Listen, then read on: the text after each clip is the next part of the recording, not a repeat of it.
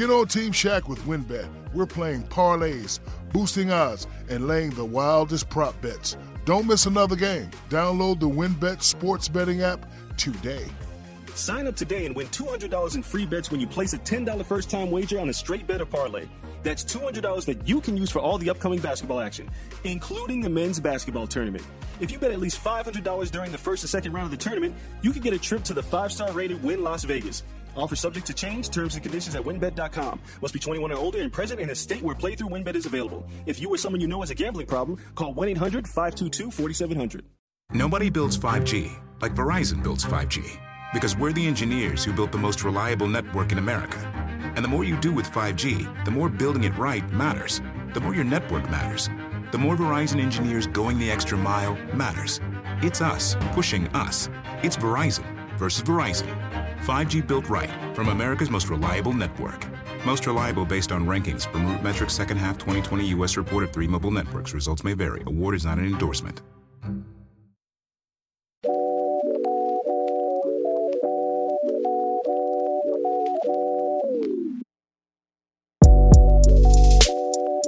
What's up, everyone? Welcome back to the That's So Mets podcast. It is episode number 15. I'm your host, Connor Rogers, joined as always by my co-host, Joe DeMeo. A pretty exciting week for this show because Joe released his top 20 prospects in the New York Mets farm system. That is on SNY.com. We are going to answer your questions. We are also keeping an eye on the Mets search for a president of baseball operations. As we sit here and record, they have had interviews blocked. They have had rumors of people they do want, but no sign of who the hire will be. And if that does come down after the show, we will do an emergency episode to talk about the hire. So today, a deep dive on the Mets farm system. This will be as good as it gets in terms of going through those guys. Joe really has a lot of details on the top 20 here, when you can expect these guys with the big league club, floor, ceilings.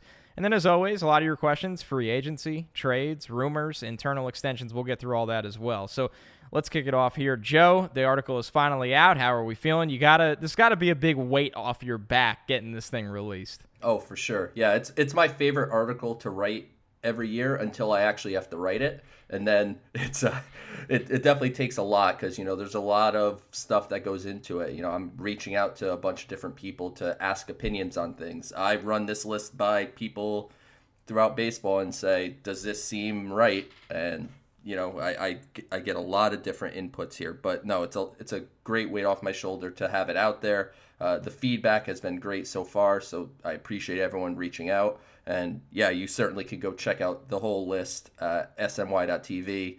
And yeah, excited to talk about it and can't wait for the Mets to name their president of baseball operations. I'm guessing probably an hour after we're done recording?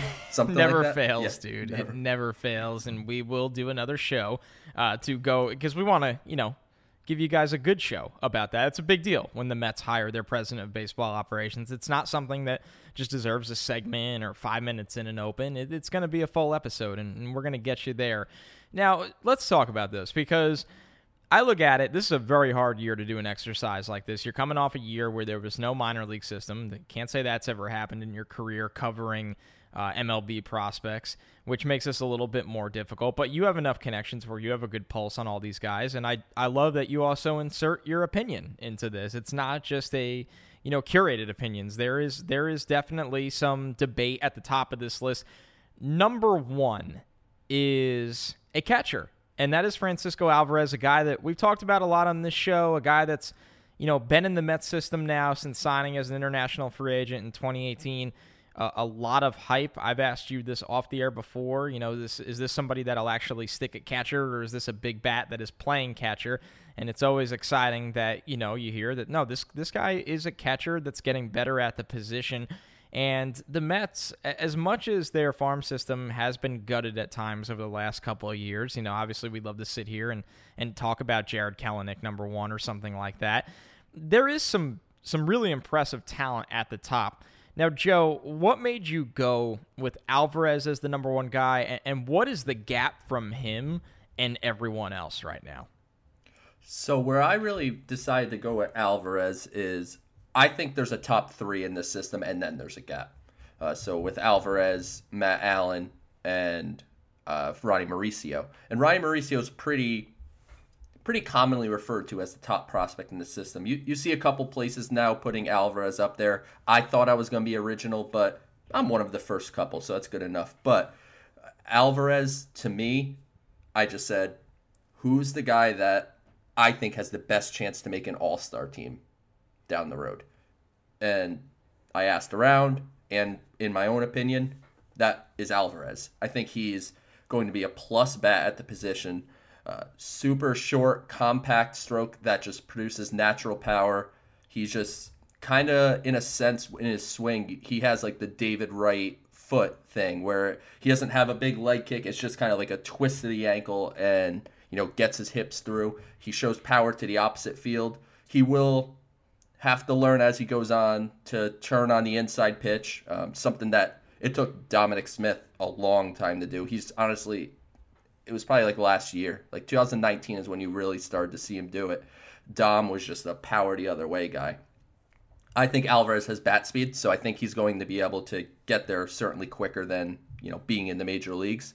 But I think he's your best shot at an all-star for sure. And behind the plate, he's going to stick, I think, unless he puts on way too much weight, which isn't the expectation based on his body type and his work ethic. They don't think, he's going to become a fat guy.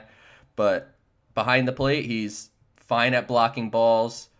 He works hard at pitch framing. And down at Instructs, he registered some really good pop times throwing down the second base. So I think he's going to stick at catcher. I don't think he's going to be winning Gold Gloves necessarily.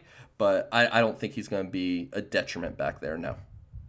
Which has been a problem with the Mets for a while at catcher. So to even get a middle-of-the-pack player defensively at the position that has a pretty big-time bat at a position that often does not produce big numbers in MLB lineups, that would be big time. He turns 19 years old this week, so this is a really, really young player to have at the top.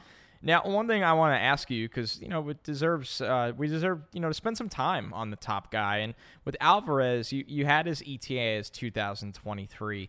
Now, once again, turning 19 this week, so maybe it takes a little longer, but he's that kind of impact player. How do you think something like this impacts going after a top free agent like JT Realmuto, which as far as you and I have heard, he's going to want 5, 6, maybe even 7 years on the market. I don't think a team gives a catcher a 7-year deal, especially in this pandemic climate. But how do you think that impacts the Mets free agency, looking at a guy like Alvarez that's probably 2 to 3 years away at the position being their top guy? I personally don't believe in, I love Alvarez. He's my top prospect, and I feel great about his future. But personally, if someone's 2-3 years away, I don't plan on them necessarily. Bet on them, right? Yeah, because a lot of things could happen. He could get injured. He could not work out. A lot of things could happen. I don't plan around guys that are 2-3 years away. If Alvarez was in AA right now and, maybe starting AAA in 2021 or repeating AA, then that's a different conversation because then you're talking about this guy has a good chance to get there this year. And you don't want to commit, those kind of years and resources to catcher. So I wouldn't be opposed to going after JT Realmuto, even with Alvarez being there. And if it works out that Alvarez is as good as I think he's going to be, you'll be in year, let's call it 3 or 4 of Realmuto's 5-6 year deal. And maybe he has to shift to first base, or maybe he's athletic enough to handle third base, or maybe he does a lot of DH work. You can always make it work, but no, generally speaking, for prospects that are in the lower minors, I don't bank on them. I assess them, I scout them, and the Mets do the same, but ultimately the big league team has to be trying to win. They can't be saying, well, we can't pursue the best catcher in baseball because in 3 years we might have an all-star caliber catcher. Just go for the guy now and work it out when the time gets there. I think that's absolutely fair. And it brings me to the next guy on this list, and that is right-handed pitcher Matt Allen. Obviously a pretty well-known prospect, not because of what he's done in the Mets system so far yet, but because in the 2019 MLB draft, he was taken in the 3rd round. he was projected, and correct me if I'm wrong here at all, Joe, but he was projected to be a first-round caliber player, and a lot of teams just thought, a lot of people thought teams would not meet his pay demands that late, and Brodie Van Wagenen and staff were able to not only draft this guy in the third round, but make the money work where they feel like they got a first-round caliber player, a first-round caliber arm in the third round, which is extremely rare in MLB draft. So Matt Allan comes in at number 2. Like I said, has not had a chance to really show off his stuff in the Mets system yet, but I did like that in the article you noted he impressed at the alternative site last year, that he is a guy with a filled out frame. He's 225 pounds. He, can pump a fastball in the mid 90s and has really, really good breaking stuff and has a big arsenal of pitches already that might not be complete, but are on their way there. I'm with you. I am just as hyped for Matt Allan. I think him being number 2 on this list ahead of Ronnie Mauricio is extremely fair.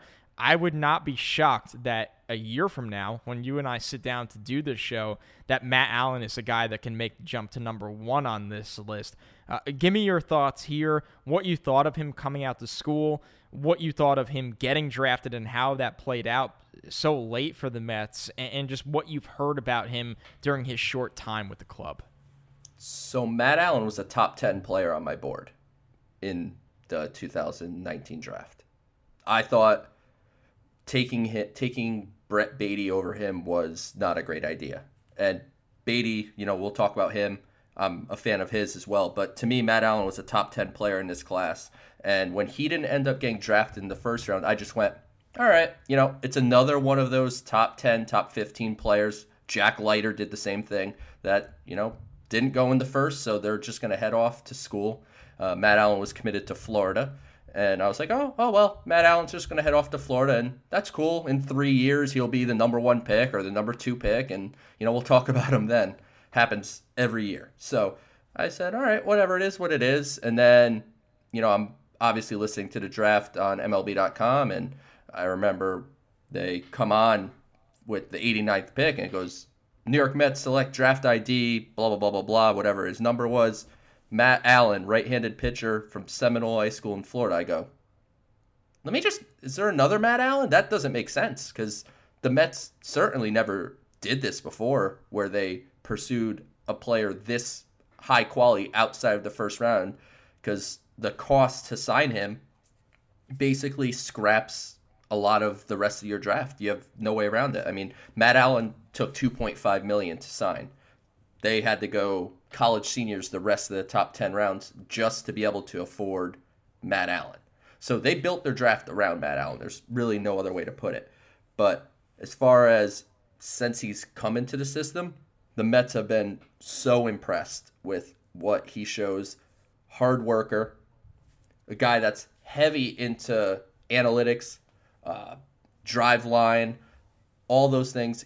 Spin rate is something that's really important to him, and that is what you take a fastball that a 95, 96 mile an hour fastball in 2021 isn't really anything special. A lot of people throw 95, 96 miles an hour, but Matt Allan goes with a high spin rate, and that's something that Zach Wheeler has, which makes that fastball appear to be rising a little bit. It gives it that little extra life at the end. That's what spin rate does there. And then with the breaking ball, obviously, it helps it break harder, sharper.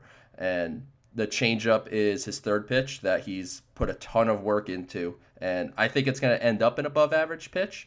And to me, Matt Allan is tailor-made to be a number 2 starter. His delivery is smooth. If you watch him pitch, I think Mets Farm Report on Twitter posted highlights of him. I'll retweet it, but they posted highlights of him down at Instructs Pitching, and just free and easy. He's got a workhorse build already. I don't know what the issue is with Matt Allan. Out there, I see him ranked 5th by some people, and everyone has their own opinions, but to me, this guy has all the makings of a number 2 starter, so I'm all in. And that's big time, because this is a Mets farm system that desperately needs starting arms to pan out, right? And we could sit here all day and talk about how Jacob deGrom is, in our eyes, the best pitcher in baseball. Trevor Bauer, Charlie Morton, are guys on the market that can absolutely make a difference. Marcus Stroman is back. Noah Syndergaard will be back, and his contract will be a discussion as well. We were really, really, excited with what we saw from David Peterson last year. But with all of that being said, they need an arm or two to hit from this farm system in the next 2 years. They really, really do. And Matt Allen is the guy, obviously, the guy that if you were a betting man, you would put your money on. So to round out your top five, you have Ronnie Mauricio, who is a big-time international free agent in 2017. You might see him number one on some other spots. Number 4, this year's first-round pick, center fielder Pete Crow Armstrong. And number 5, 2019's first-round pick in Brett Beatty. Now, we've heard a lot about those guys, and you and I have talked a lot about those guys on this show. Who is the player outside of the top 10 on this list? And everybody should really go read it, because there's at least a couple. Even if you're into the Mets farm system, there are names on here that you will be introduced to. Joe, who is the guy that, and it doesn't have to necessarily be outside the top 10, it could be outside the top 5, but somebody that is not at the top of this list that you think can have maybe a meteoric rise in a year or two? So I'll give you one inside the top 10, and then I'll give you one just outside. So I won't give you JT Ginn, because we'll see when he's healthy. He certainly is a guy that has an opportunity to be, a number 2, number 3 like Matt type Allen starter. Yeah, right? He has a chance to jump up there. But I'm gonna go with something that I thought I was very bold in putting this guy here, and I'll call myself bold. I'm okay with it. At number 10, Robert Dominguez. Hasn't pitched in America. I mean, we haven't seen him, but last year the Mets signed him as an international free agent for, I believe, $95,000. And when the Mets signed him, he was... Which is nothing, right? Nothing. In the international free agent market? No, that's nothing. And he was throwing low 90s, maybe touched 93 or 94. So, is what it was. And the Mets bring him in. They make a couple mechanical adjustments, and the dude's throwing 99 miles an hour now. And Baseball America calls him the best arm that was acquired in the 2019 international free agent class. And the Mets believe they got the best arm. So he has, a long way to go, obviously. He's an international free agent that hasn't even pitched here yet. But his stuff, from everything I'm hearing, is special. So to me, he's a guy that this time next year, he may jump on the radar in a fairly big way. And then outside of the top 10, Alexander Ramirez. So he was their actual big international free agent signing in 2019. They signed him for just over $2 million. And very projectable guy, 6'3", 175 pounds, plays center field, and he's more than athletic enough to play center field long term. He's got speed. Right now, he drives the ball gap to gap, just gap power. But the thought is that he's going to grow into some more pop. And if there's a guy on this list that you look at and go, there's a guy that could be above average in all 5 of the tools, which is hit, power, speed, field, run. If he's able to do all of those, Alexander Ramirez is your best chance to have a guy that has all 5 tools. And I'm air quoting a bit because he's not going to be plus in everything, but a little bit of everything. He's an exciting guy that we still need to see more from, but he's definitely one that I'd put up there.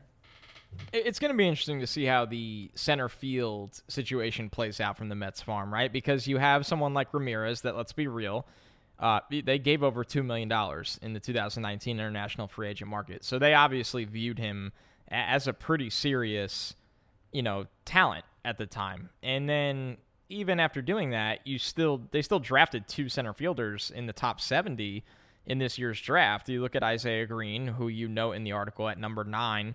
The Mets think he should have gone way earlier than when they got him, and a player that was a bit of a late riser in that draft. And, of course, the first-round pick in Pete Crow Armstrong, who a lot of people believe is a great defensive center fielder who is number 4 on your list and is the one that everyone expects to be the center fielder of the future. But all 3 of those guys are projected in your article to be MLB ready in 2024. So they're all in the same timeline. They all came through different situations, right? Pete Crow Armstrong being a first-round pick, there's expectations there. Isaiah Green being a third-round pick, and I believe that was a pick given to them from letting Zach Wheeler go. So that makes it kind of interesting. And then, of course, the international free agent Market Ramirez. So definitely a storyline to keep an eye on for this team in center field. But as we always do, and if you didn't read the article yet, please go to sny.tv or go to Joe's Twitter. It is phenomenal. It's really, a 10-minute read of you getting your full update on where the farm system is at. And you will, even if you're a diehard, you will come away with some kind of new information. But as we always do, we're going to get into your guys' questions today. A lot of good ones. We have 5 questions we took today. So let's start it off right here. This is from @AnInsaneMetsFan. Has your opinion, specifically Connor's opinion, on Bauer changed due to Sandy's comments? Joe, I'll let you start with that one. No, I have the same exact opinion that I still had of Bauer, but it's nice to see Sandy talking about premium free agents outside of in theory. Like, I remember Sandy being asked about, other premier free agents, and it's just like, yeah, they're good, but probably won't work here. And, just had to brush around it. But Sandy knows now that if they do want Trevor Bauer, there is an owner willing to spend money to get Trevor Bauer. So he could talk about him. And I do agree with what he said. Sandy looks at baseball as entertainment too. That was part of the Tim Tebow signing, was an entertainment value. So he values entertainment. And Trevor Bauer you could say whatever you want about the guy. He's an entertaining guy. He's entertaining on the field. He's entertaining off the field. Some might find him very obnoxious off the field. But he's an exciting guy. So my opinion hasn't changed. I personally, that's not where I want to spend the money if I were in charge. But if they do, it's not like I'm going to cry. They got the reigning Cy Young Award winner to pitch behind the best pitcher in baseball, along with Stroman and Syndergaard's going to be back at some point, maybe as early as June. So I wouldn't be upset if they signed him. But no, I don't think my opinion's changed much. Yeah, and that's the same for me, just to be clear. I think it was cool to see Sandy come out and say that, right? And it's cool that Trevor Bauer really likes, what he heard from Steve Cohen. And I think that's all great. And I think Trevor Bauer is a really, really good pitcher that's coming off a Cy Young season. And there were years where it did not work out for him, and it seems like it's really trended in the right direction these last 2 years for Bauer, and we know how hard he works. And my stance with Bauer is this. If he wants to take a 1-year or a 2-year deal, great. Because you got right. We're looking at it like this. Jacob deGrom is a guy that, and knock on wood, but we sit here and believe at 32 years old, and he'll turn 33 in June, has what we believe to be at least 2 Cy Young caliber seasons left in the tank. And it's hard to expect that from a guy every year, but that's how good deGrom is. Where if you're going to pair Bauer with him for the next 2 years, that is a potential powerhouse 1 and 2. And we're not even getting into, Noah Syndergaard coming back at some point. Stroman is a guy that has pitched like a number 2 at times. I think he's more of a number 3. And if Peterson can get better and things like that. Where I want to avoid things with Bauer, and I know a lot of fans are on the, he only needs a 1 or a 2-year deal. I'm not believing that. Any agent that has a client that's coming off a Cy Young season where this is his one time to get that mega payday, right? Bauer is 30? You look at it and you go, this is somebody that should get a 5-year deal somewhere. And if the Mets were the team to give him that 5-year deal, I think he'd wear out his welcome at some point of the deal. I don't think he would finish it with the Mets. And I know that's a strong stance, but it's just how I feel about Bauer. And I'm somebody that I am all for athletes being themselves, being vocal, doing whatever they want. I just think he's somebody that is, a great player. but he could be a lot about Trevor Bauer at times. And I think the Mets are a team that I think they have one of the best clubhouses in baseball. I really believe that, what they've established there, the group they have. It's a close group. And I'm not saying Bauer is going to come in and ruin that. That's not what I'm saying at all. I'm just saying I think it's a great lightning in the bottle kind of plan, right? I think you can make a World Series run this year with Bauer on your staff with DeGrom. Or maybe in 2 years from now, a couple more moves. I don't like it being your big ticket 5-year guy. I don't. I would rather go Springer or Real Muto for that. That's my stance. Because I think this pitching market is quietly going to be one that the Mets can steal. And what I mean by that is, and we're going to get into the luxury tax sort of question later, that's very important here, because the Mets are not going to have a $300 million payroll this year. That's why you have to be selective of the moves you make. I think the Mets can go get a Springer or Real Muto, which makes them significantly better at 2 weak spots, defensively and offensively, center field and catcher. Get one of them, and I think you could steal some guys in the middle of the pitching market. I think you can go get a Charlie Morton. I think you can get a Tanaka. I think you can fill out a 5-man staff plus Syndergaard coming back on that innings limit where you feel like you have a 6-man staff eventually. Somebody always gets hurt.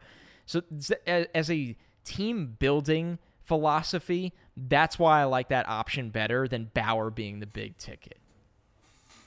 Totally agree. I like Bauer. He's good, but, if like you said, Charlie Morton, Jake Odorizzi is a name I would recommend Met fans keeping an eye on. He didn't have a great year this year, and he was banged up and hurt, but he was an all-star the year before, and a big factor in him becoming an all-star was help of Jeremy Hefner, who is now the Mets pitching coach. So there's a connection there. So don't be surprised if you see the Mets really pursue Jake Odorizzi as an option.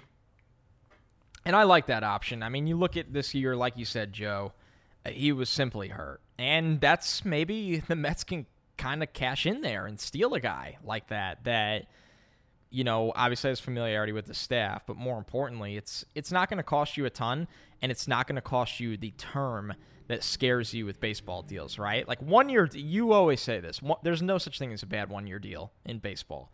And that's a guy that might have to take a prove-it deal. So, yeah, and I get why. I'm not knocking anyone that wants Trevor Bauer, and if he signs with the Mets, I will celebrate with everyone else on the show because I'm just happy the Mets are in the conversation to sign one of those guys. But if I was choosing, that's the route I'd go. All right, next question. This one from Daniel Weber. Seems like a Conforto extension is hopefully in the cards with new ownership. With Syndergaard, how would you approach his impending free agent status? Well, he needs to come back and show that he's healthy, number one. But that's another factor. It kind of plays into the Trevor Bauer discussion a little bit. If you go ahead and give Trevor Bauer that, like you said, 5-year deal for whatever, $25, $30 million a year, or whatever it ends up being. Syndergaard's gone. At the end of the day, Steve Cohen has a ton of money. There's no question. But it's not realistic to think the Mets are going to pay Jacob deGrom $30 million, Trevor Bauer $25 million, and then Syndergaard $20+ million.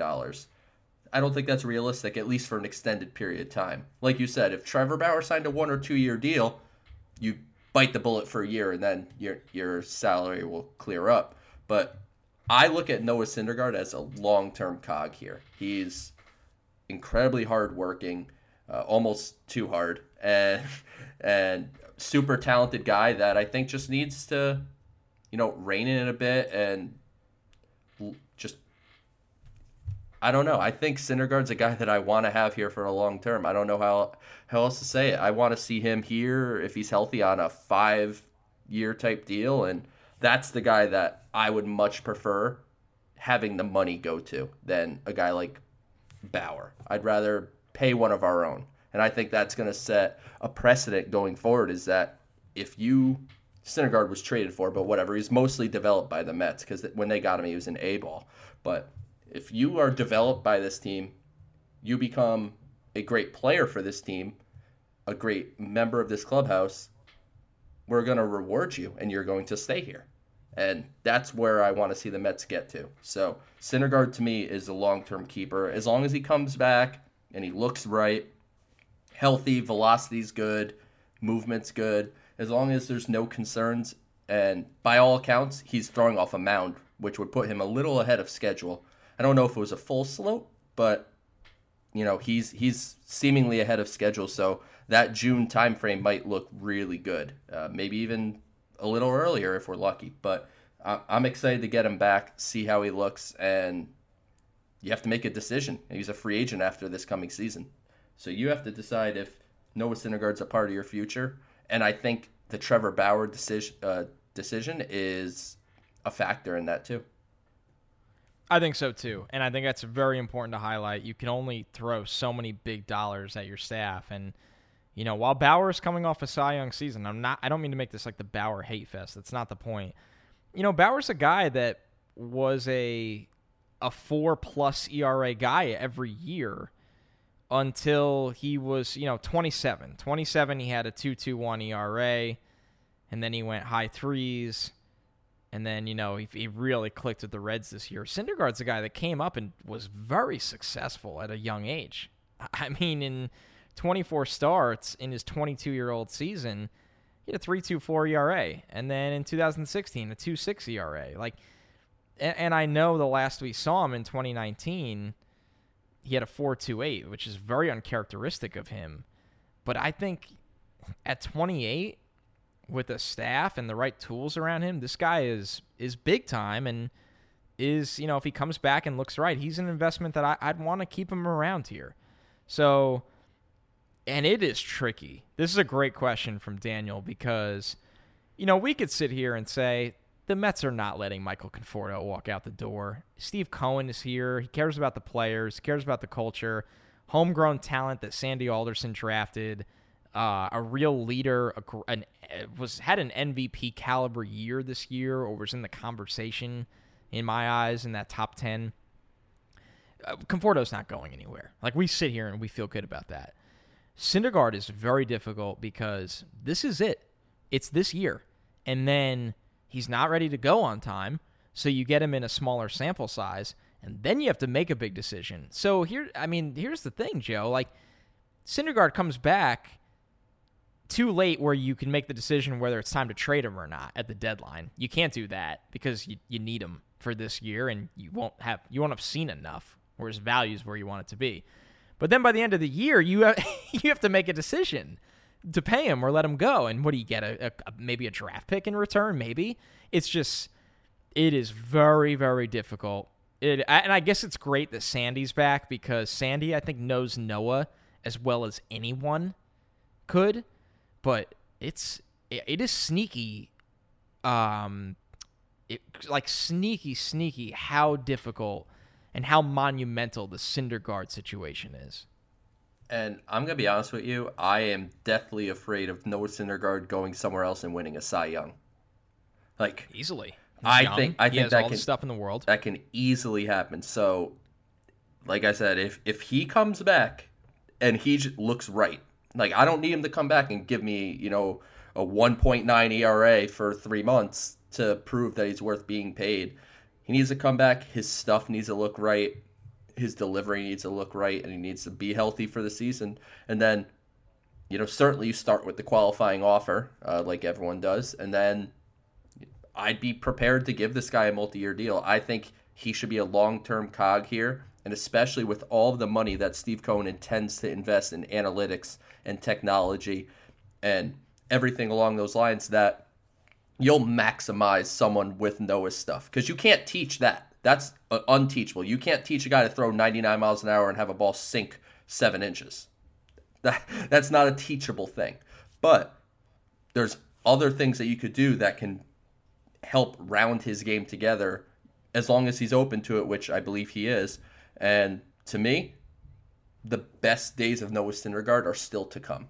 So I want that to be here. I don't want that to be in Houston. I don't want that to be with the Dodgers or the Red Sox. Across town. Yeah, or, God forbid, across town. I want them to be here in Queens. So if he comes back and looks good, I would have zero hesitation to paying him market premium to keep him. My last thing on Syndergaard, while we just are blowing him up here, he was the big-time pitcher for the Mets in their last 2 postseasons. Big time. And I think people do not talk about that enough, how important it is to be able to step on the mound with a million people screaming when it's 40 degrees out and be able to pitch in that environment with all of the pressure. I mean, Joe, this is a guy that 3 out of his 4 starts in 2015 in the postseason, the Mets won. And he pitched really well. But one they lost, he gave up 3 runs in over 6 innings and struck out 9. They lost 5-2. They didn't hit. And then in 2016, he was the guy on the mound against San Francisco. He threw 7 scoreless innings and struck out 10. He couldn't do more to put the Mets further in the postseason in 2016. That matters to me a lot. And I think he's built for the postseason. And guess what? There is going to be postseason baseball for the Mets in the near future. So we went a little long on that one, but I think you get the point that this show is a believer and a fan of Syndergaard and his long-term future with the team. The next question from Nick: why would we trade for Lindor when there are a bunch of top-tier free agent shortstops available next year via free agency? Shouldn't we allocate those players and trade for more of a need like pitching? Okay. I know you're just ready to rip right now. Okay. 1, he's better than the rest of them. Let's just start with that. And by a lot. 2, he's going to get traded somewhere, and someone is going to pay him. I prefer that to be the New York Mets, because the Mets, yes, they do need pitching. There's no question about it. I don't think acquiring Francisco Lindor stops you from getting pitching. It stops you from getting Trevor Bauer, but I don't think they need Trevor Bauer. I think they just need, a couple solid arms in there and then just focus on getting quality depth. I think this year, minor league deals are going to be very important for the Mets, where guys that would get big league deals in most years won't this year because of the economy that we're in. And I think you're going to get some guys on minor league deals that you're like, whoa, that guy signed a minor league deal. Guy that would be a much better 6th, 7th, 8th starter than Corey Oswalt, no offense. And I think that's a huge factor as far as the pitching goes. But needs, okay. So when the Wilpons owned the Mets, all they did in free agency was, what do we need? All right, we'll get people to fill those spots. That is not what big market winning teams do. The LA Dodgers did not even kind of slightly need Mookie Betts. Not even a little bit. They're loaded in the outfield. They had A.J. Pollock on a big deal. They had Jock Peterson. They had Bellinger. Loaded in the outfield. They didn't have a need for him. But guess what? A young superstar was available, and they went and got him. The Mets don't need shortstop. You're correct. Like, if I had to list out the Mets' needs, shortstop's not in the top couple. But a player of Francisco Lindor's special talent does not become available. And when it becomes available, this is where I want Steve Cohen and the Mets to strike. And you can read those trade proposals that MLB Network had today. Utter disaster. I can't believe that made air. Unbelievable. But Francisco Lindor is a bigger impact player than anybody the Mets can sign. He is a bigger impact than George Springer. He's a bigger impact player than JT Realmuto. He's a bigger impact player than Trevor Bauer. He is a significant difference maker. I want to sign one of those guys in addition to him. So let me be clear. I want the Mets to be aggressive. I want them to sign George Springer and trade for Francisco Lindor. To me, that's the dream. That's the dream. 2 big additions this offseason.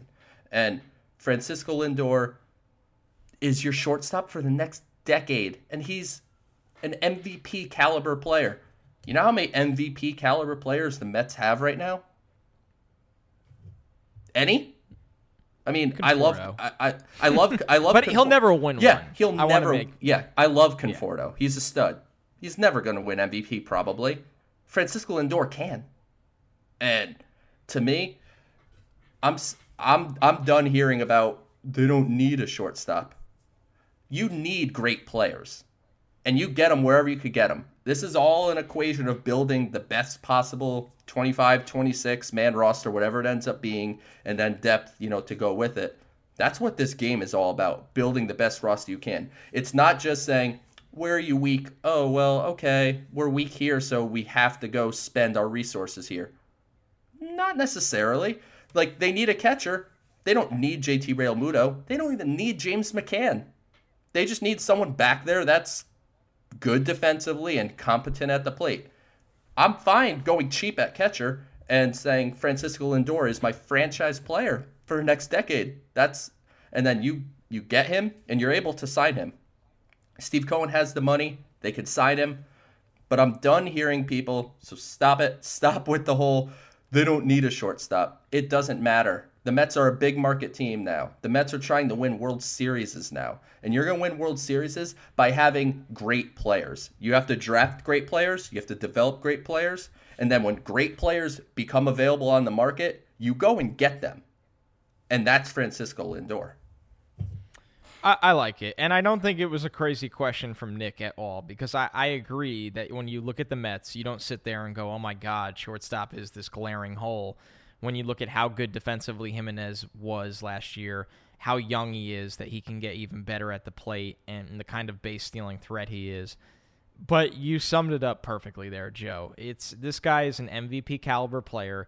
This is what's most important to me with Lindor. He's an MVP caliber player that just turned 27 a couple days ago. So if you trade for Lindor, and here's the other most important part, I feel like Cleveland is kind of going to get robbed for him, honestly. I really think that they are not going to get the offers, definitely none of the ones you saw on MLB Network. McNeil is not going in this trade. That's not happening. Pete Crow Armstrong is not necessarily going to, I mean, he theoretically could be put into the trade, but it's not going to be a trade where you have this year's first rounder and McNeil and a top prospect and another top. That's not happening. Lindor is going to be traded for a lot less than that because you have to pay him, and his market is going to be small in terms of how many teams can line up and do that right now.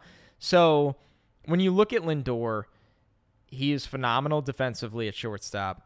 He is a guy that will steal 20 bases and hit 30-plus home runs for a pretty long time, probably at least the next 3 or 4 years. That's pretty special. And he's somebody that has phenomenal energy to be a franchise player. You get Francisco Lindor, people go to the park to watch Francisco Lindor play. He's not Mookie Betts. That's not what I'm saying. But this is the kind of move that can supercharge your franchise like Mookie Betts did for the Dodgers. And the Mets need a move like that. And you can't dictate what's available on the market every year, right? Like, would we love that a 27-year-old Cy Young pitcher is available to be traded because a team can't pay him? Like, yeah, we would love that, because Trevor Bauer is a guy that is, like I said, is 30. You know, he was amazing last year, but he's has had a very roller coaster career. He is an absolute loose cannon. So, like, there's a reason why certain guys are available. This is a guy that really has no business being available. And for the Mets, you might be able to get away with not giving up much to get him. Not anything that would hurt your team. Right? Let's be real. We love J.D. Davis, and you love Brandon Nimmo. I do not. If they go in this trade for Lindor, the Mets aren't worse. Not at all. You can go sign a corner outfielder if you want. You could play Dom Smith out there if you want. There's options that you could do where you're like, okay, it opens a spot in the lineup. I love J.D. Davis. But you can go get a superstar player in Lindor and just not have an overwhelming return to do it because you have the money, which the Mets typically never have had the money to do this in the last decade decade plus. So it's just a really good opportunity is what I would like to call it, and one that, you can get him for, it's just a steal, in my opinion. And Nick, I get your point about the pitching. I'm with Joe that I think they can do both. I think they could trade for Lindor, and we're going to get into this actually right now, so perfectly to the next question from Steve Miller. Can you take us through some of the ins and outs of how the luxury tax can be affected and manipulated? And my take on this is, and Joe, I'd love to hear you out here, I think the Mets can trade for a Lindor and extend Conforto, extend Lindor, and start that money after this year. Is that correct? So really, when it comes to manipulation, it's signing bonuses, deferred money, those are big things. And like Jacob deGrom, for example, the Mets are paying Jacob deGrom $36 million this year. But because of how his contract is structured with signing bonuses and deferred money, he actually only counts $21.7 million against their luxury tax payroll. But generally speaking, to your question in regards to Lindor and Conforto, luxury tax payroll is calculated by the average annual salary. So it doesn't matter if you backload a deal. That means absolutely nothing for luxury tax. Okay.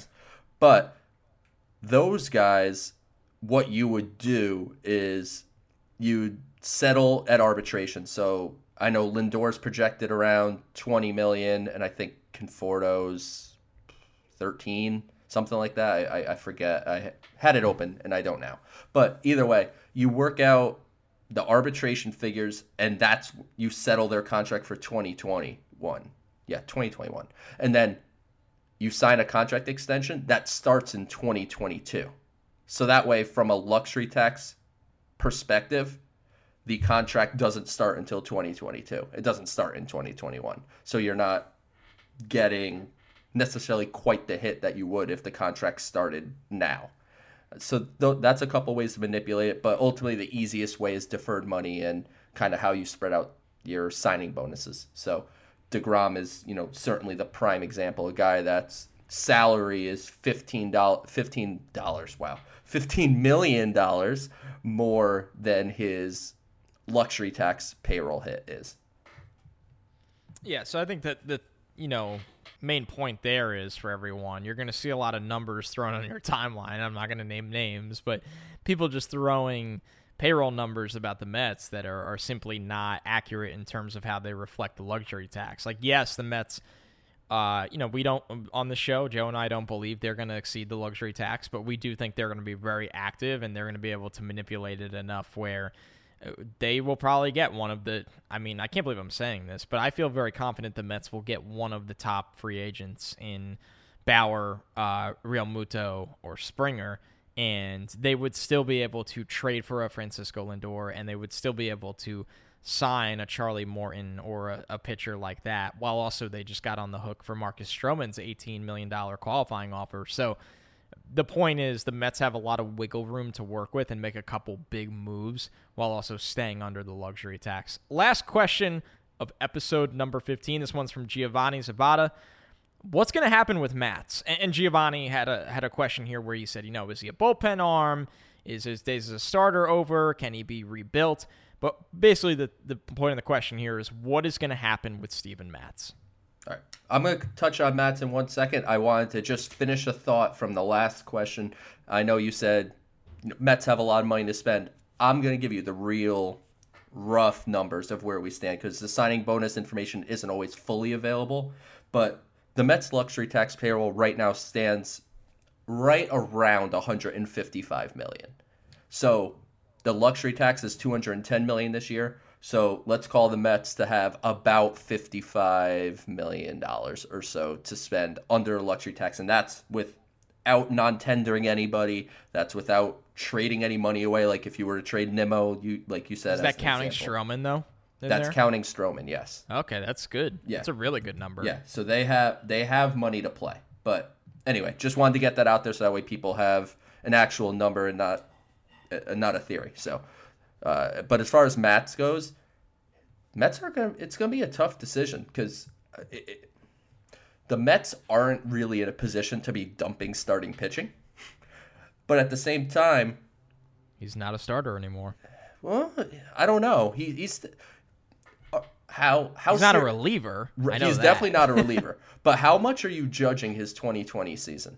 Because I feel like for a lot of people, we make excuses about their 60 games. And Matz looked terrible this year. Let me be very clear.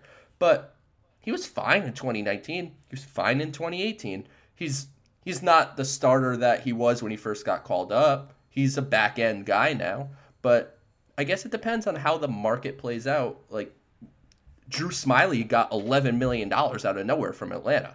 So if Drew Smyly's getting $11 million, is Matz at $5.2 million a bargain?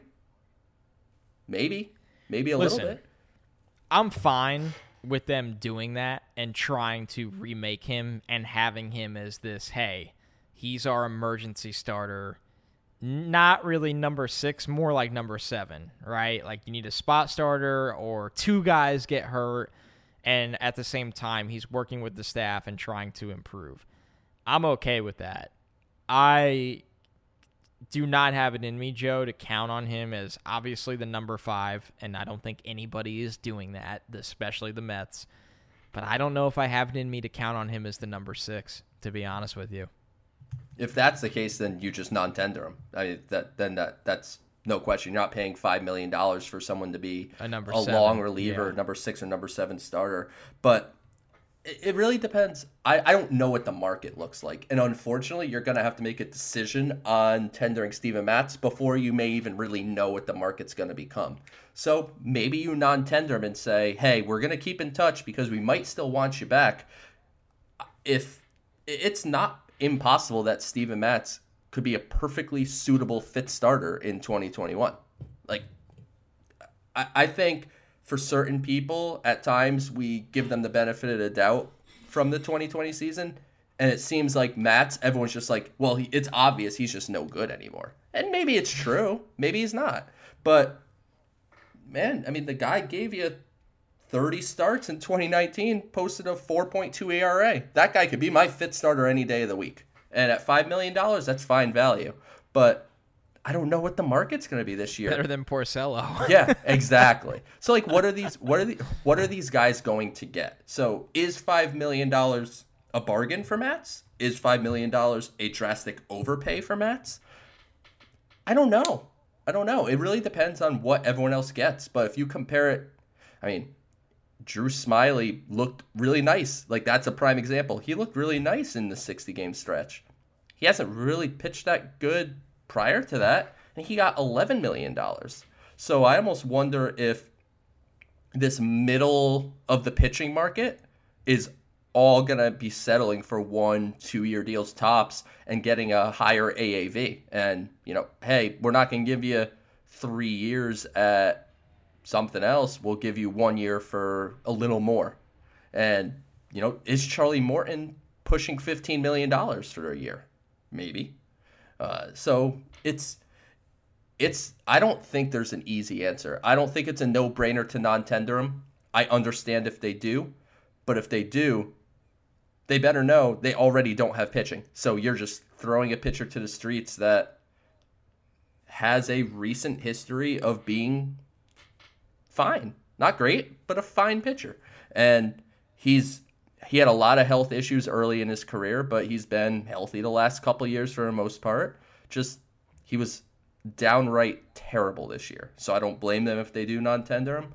But, man, I don't envy the person that's making that decision because it's not an easy one. I don't think it's a slam dunk either way. But he's not a bullpen guy. There's no question about that. So if you're bringing Matz back, you're bringing him back with the idea that he's competing for the fifth spot. And then in spring training, because you can bring him to St. Lucie for this $5 million, and let's say he shows up to spring training and competes with those guys, like I said, that get minor league deals that you wouldn't have expected for the fifth spot. And if he's an utter disaster down there, you could cut him by, I believe, March 12th, and you're only responsible for 75% of his money. So you at least are able to get out of a percentage of the arbitration money if that were the case. So I don't know, man. It's very tough.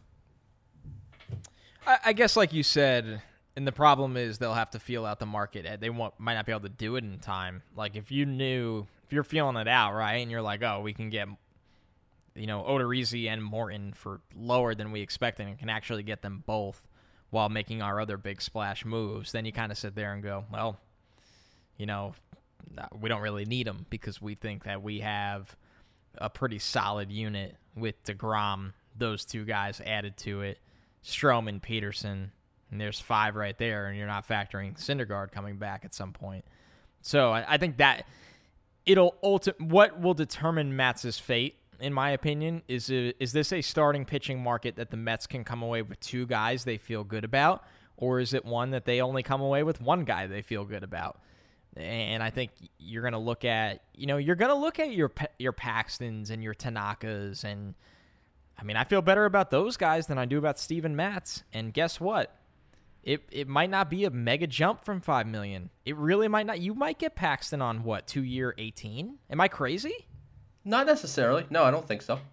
So if that's the case, then I'm in. But the biggest issue that we have here is you have December 2nd to decide, and none of those soon. And those guys are not going to be ready to come off the board December 2nd. So their market is still going to be determined at that point.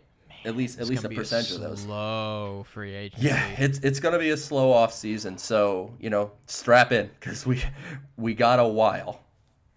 Oh, man. All right. Well, that wraps up episode 15. Joe, some closing thoughts. No, everyone, please go check out that prospect list over at sny.tv.